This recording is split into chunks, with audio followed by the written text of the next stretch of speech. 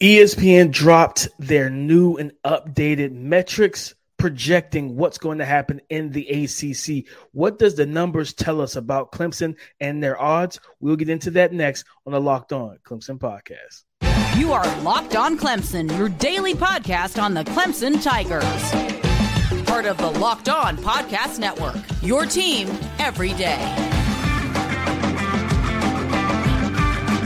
What's up, Clemson family? Welcome back to the Locked On Clemson podcast, your daily podcast covering your Clemson Tigers, part of the Locked On Podcast Network, your team every day. I'm your boy, Damian Parson, always on the ones and twos. You can find and follow me on Twitter at DP_NFL. I'm a national scout over with the Draft Network, as well as one of the co-hosts of the Locked On NFL Draft podcast. Guys, happy Monday. Thank y'all so much for making Locked On Clemson your first listen today and every day, Monday through Friday. I appreciate y'all so much for being my Clemson Tiger family, but as always, being my every single day. There's nothing but love and respect for y'all, man. But I got a nice show for y'all. We're going to talk some ball. We're going to talk some ball. 4-star, 2024 offensive tackle and on the prowl. Puts Clemson in the top 5 schools. Check the tape. Cornerback Nate Wiggins. What does the tape tell me in terms of what to look for? What's his strengths? What's his concerns heading into the 2023 season? And then we're going to start it off with the ESPN ACC projections and predictions based off the numbers. But before we do that, guys, we got to give a quick shout out to FanDuel. This episode is brought to you by FanDuel Sportsbook, official sportsbook of Locked On. Make every moment more. Visit FanDuel.com/Locked On today to get started. Family, ESPN dropped an updated projections for the ACC, the outlook for the ACC, and the main thing that, Bill Connelly, one of their staff writers, doing, numbers and kind of, looking at it from that aspect. He recapped the 2022 season, talked about Clemson being that team that, won the conference or divisional, title, the ACC title. And so looking at what he has right now for the teams, right? He broke it down even into tiers, guys, and I love that type of stuff, right? You solidify. So I'll kind of run through real quick. Tier 3, he's like teams that have less than 3% chance to win the ACC and the ACC title odds: Wake Forest, Syracuse, Duke, Virginia Tech, Georgia Tech, Boston College, and Virginia. So no surprise there. Tier 2, we have North Carolina, Louisville, Pitt, Miami, NC State, Wolfpack. All those teams are 10% or below. And in the tier 1, it's only 2 teams. And we know who those 2 teams are: Clemson and Florida State. Florida State has a 28% chance, and Clemson has a 29% chance. And when you look at, and I have the link for you guys to go check out if you want to go look at it yourself. But it'll be in the bio on YouTube. But what it is, looking at here, they have Florida State and Clemson very close in terms of average wins and conference wins. They have Florida State at 9.3 average wins and 6.3 conference wins. They have Clemson right behind them with 9.4 average wins, 6.2. So again, they're very close, and there's definitely a drop off to Louisville. They actually have Louisville over North Carolina. Even North Carolina has the better quarterback, who's one of the best in the nation, than Drake May.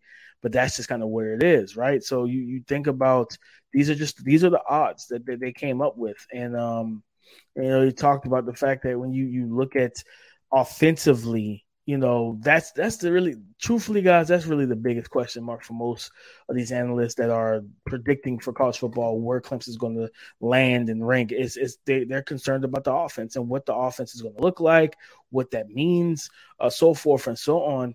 And I get it, and I want you guys to understand something. Don't take it the wrong. I don't even hate that they feel that way, right? It's new offense, right? New quarterback. I believe he has Clemson projected as a top 25 offense, has them projected to be the 21st offense in the country with the number 11th defense. And that, to me, that tracks. That's why I said, don't trip, because I get this. Like, Clemson's defense, top 12, potentially, you can make a case for top 10. right? And and like I said, this is per his analytical model, so it is what it is.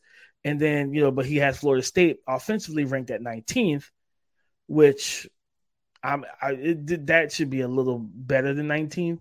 They got some absolute studs to the transfer portal, and that's why Florida State is viewed as the biggest threat to Clemson in the ACC, because no one has as well-rounded of an offensive cast.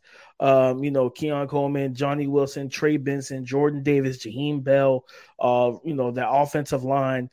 Yeah, like they, Mike Norvell, who's saw him down, spent some time around him at the Senior Bowl. Great guy. I see why players want to go play for him and everything like that. But yes, so, when you think about just that in general, I get it. Listen, I 100% understand like why, you would have Florida State higher. I think Florida State should be, just a little bit better than 19th, but defensively have them at 14th. They're good defense as well. So Clemson and Florida State are going to be up until the start of the season, and not even just the start of the season, right? It's just throughout the season. No matter what happens when they face each other, if these teams are close and they're on the collision course right now for the ACC Championship Game. And I'm going to tell you right now, that's big money. Florida State, right? The Seminoles, Clemson Tigers, it gives you all of the nostalgia, right? So for me, looking at what Clemson is going to do and what they bring, like you look at this defensive talent, man.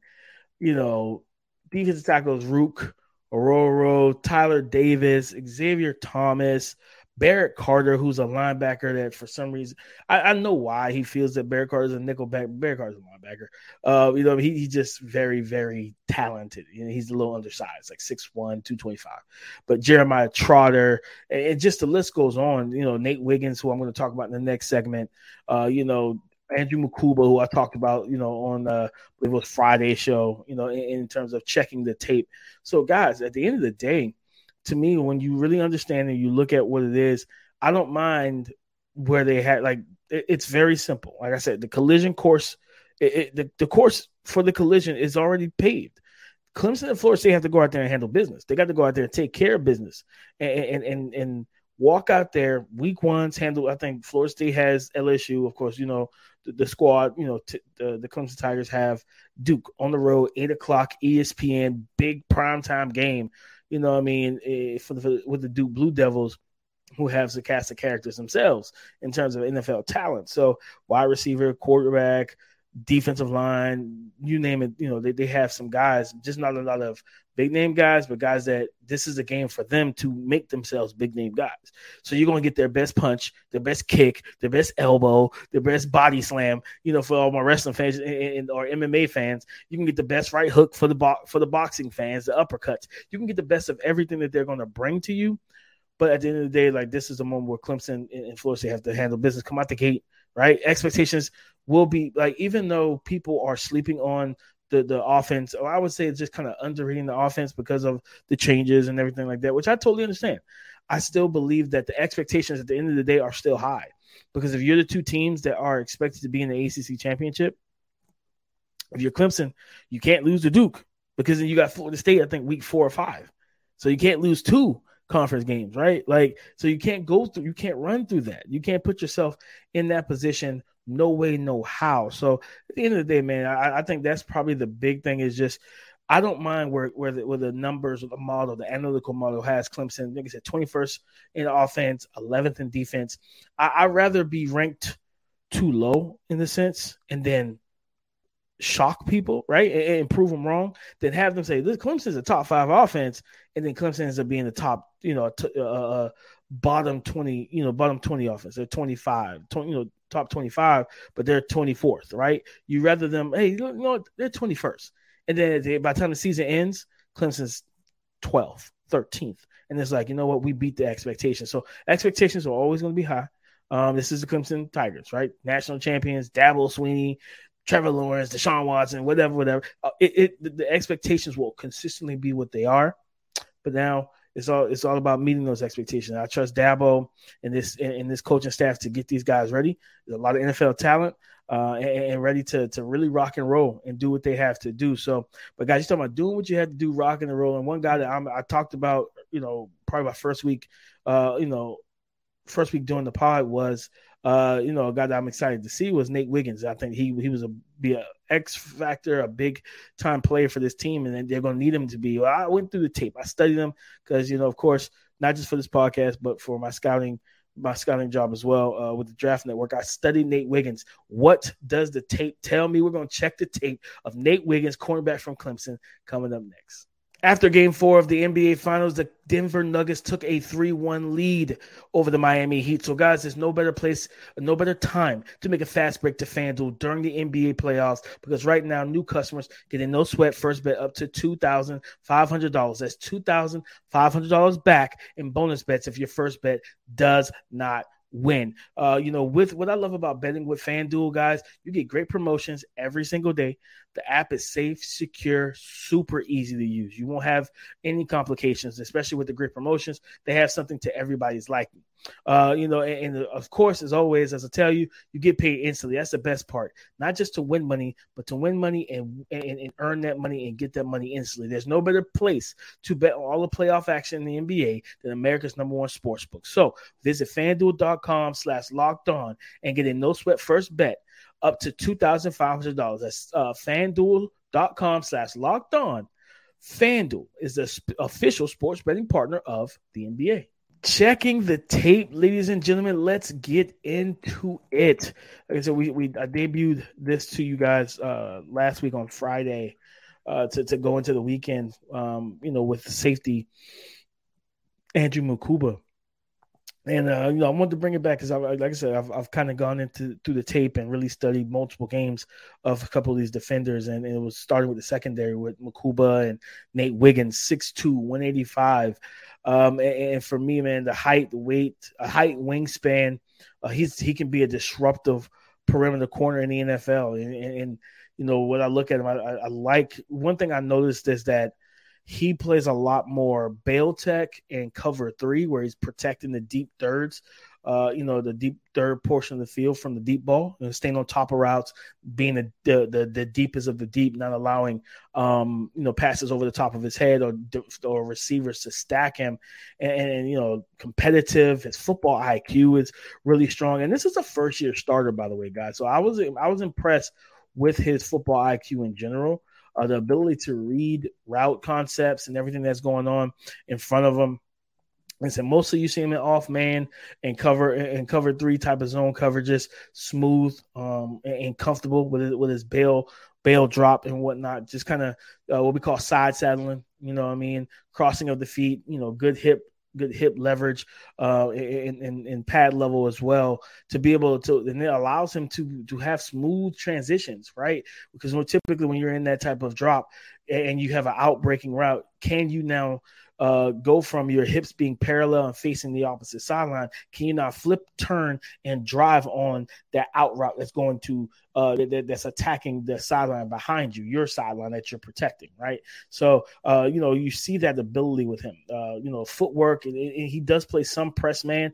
He is patient in that regard, being able to just allow, if he doesn't feel that there's a speed threat, oh, no, he's not concerned. He's very patient.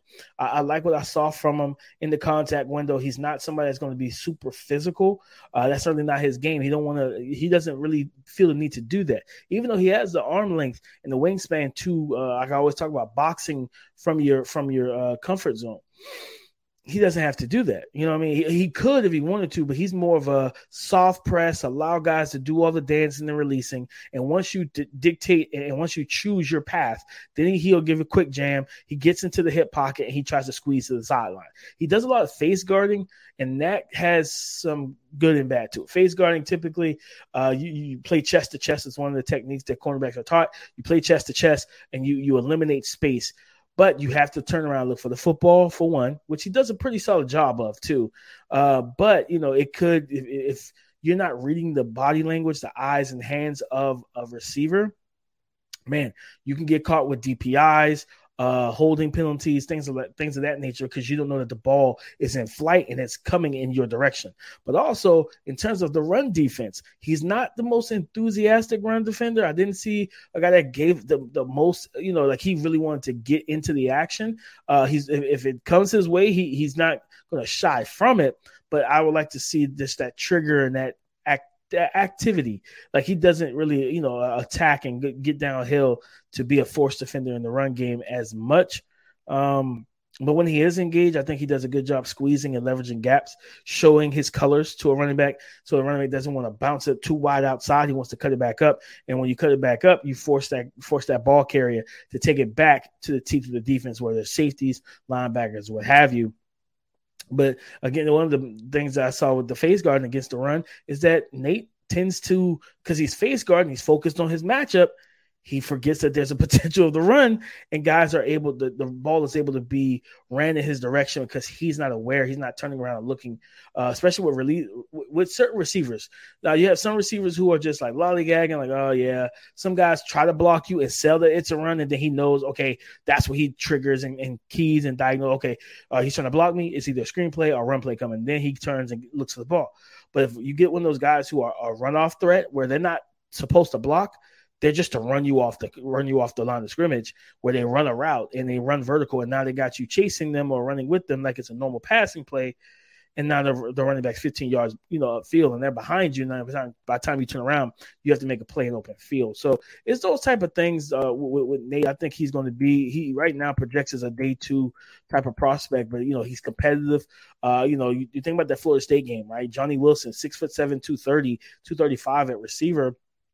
He was Nate Wiggins was targeted 77 times in that game. He only allowed 2 catches, and there was one versus Johnny Wilson, which was very impressive to me, where he's playing kind of flat-footed catch technique, giving cushion to the receiver that's not up on. He's not up on the line of scrimmage, but Johnny Wilson gives him a little jab step.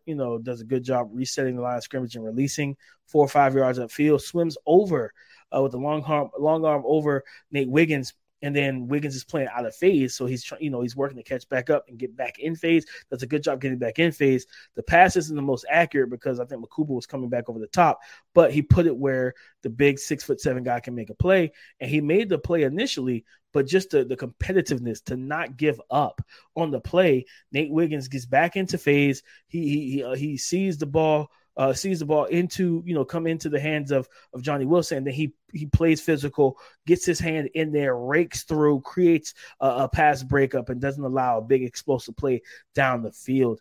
Like I said, and that's the thing, guys, the competitiveness. Even when you're beat, you got to play. You got to get back in phase so that you're not beat. You know what I mean? Because if that quarterback throws the ball, and if you lollygag or get down on yourself, early in the rep, that's a touchdown. And Nate Wiggins doesn't get down on himself, and I appreciate that, and I love that about his game. I think, like I said, at the end of the day, he's versatile. He can play some man. He can play some man. I think he's better in zone and playing off coverage and things like that, where he's a good click and close. Really allows guys to. You want to throw the quick hitters? Cool. I'm gonna come up and make a tackle, and he does that, and I appreciate that for him. And even playing, especially like I talked about, playing that catch technique, he just does a good job squatting on routes. You see a guy that will sit and squat on routes and limit separation at the break point if there's no threat of speed, if he's not afraid of it. And then even when he is threatened with speed, right? Zay Flowers, who was the 23rd pick in the 2023 NFL draft, went to the Baltimore Ravens, a 4.3, 4.4 athlete, dynamic and explosive. Tried to, when they played Boston College, they tried to isolate him one-on-one with Nate. Tried to run a double move. Nate didn't bite. He didn't take the cheese.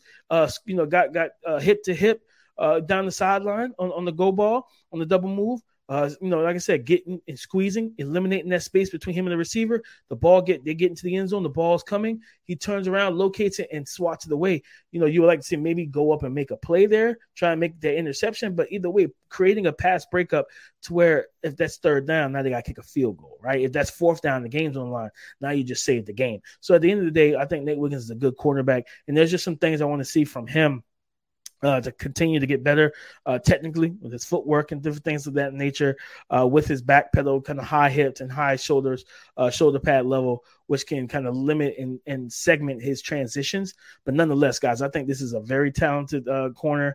And like I said, you think about the Seattle Seahawks and some of these other teams that play a lot more cover three, and they appreciate taller corners. I think he can step into that, guys. But you're talking about stepping in, right, and being just a force. The Clemson Tigers on the prowl. The 2024 class move up from 13, 11 to the top 5. Well, they got their eyes on an offensive tackle that can even improve where they're ranked right now. So coming up next, we're going to get into On the Prowl. On the Prowl, ladies and gentlemen, listen, I appreciate y'all for tapping in with me as we close out this fun episode. Thank y'all for making Locked On Clemson your first listen today and every day and being my everydayers. Guys, looking at what's going on, like we talked about, right? Moving on up. And to continue to move on up in these rankings to the 2024 recruiting class, where we're 4th right now. Shout out to Dabo Swinney and the crew.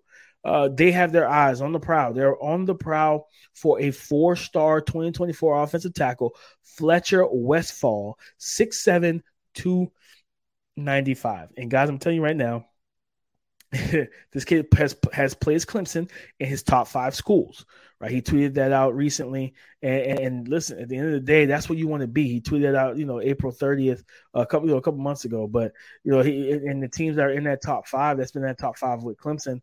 So, of course, you have Clemson, you have Auburn, you have Arkansas, Florida, and Georgia, and battling with Georgia. And I even went to check out the kind of prediction from one.com, so one, they're one of the better and bigger recruiting, sites in the game right now. Just the interface, everything looks so clean and crisp. They're phenomenal. I love their work.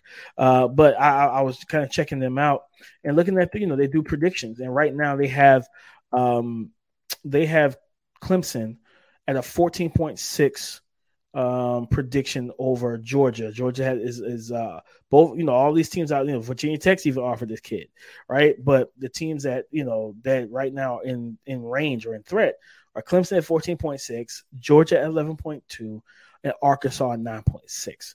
And then I think where you look at the classes and where they are ranked at the particular time, I think what's interesting, in my opinion, is you have Georgia at their class. I think their class is ranked number 1, right? They have the number 1 recruiting class right now, if I'm not mistaken. And of course, Clemson is at 4. And guys, I got into the tape, man, and I have to say this.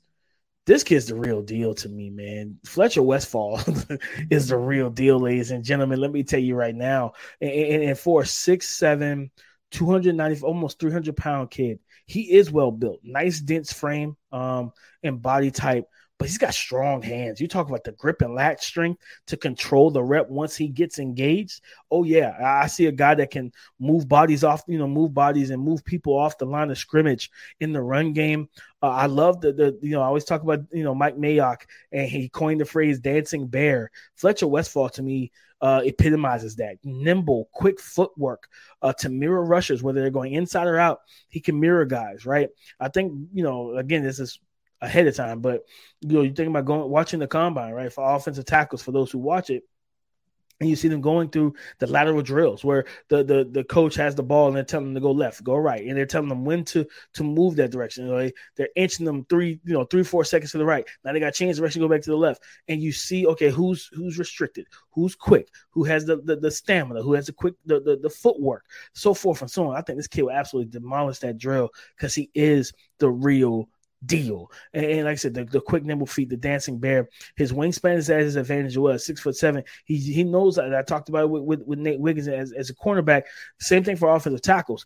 You box from your landing spot. You box from your comfort zone, right? Same way if you watch boxing and you see the tail of the tape and somebody is deemed as having the length and the wingspan advantage, those are the guys that, you can't get inside to give me body blows and body shots and hooks and whatever to my frame, because I'm just going to jab you.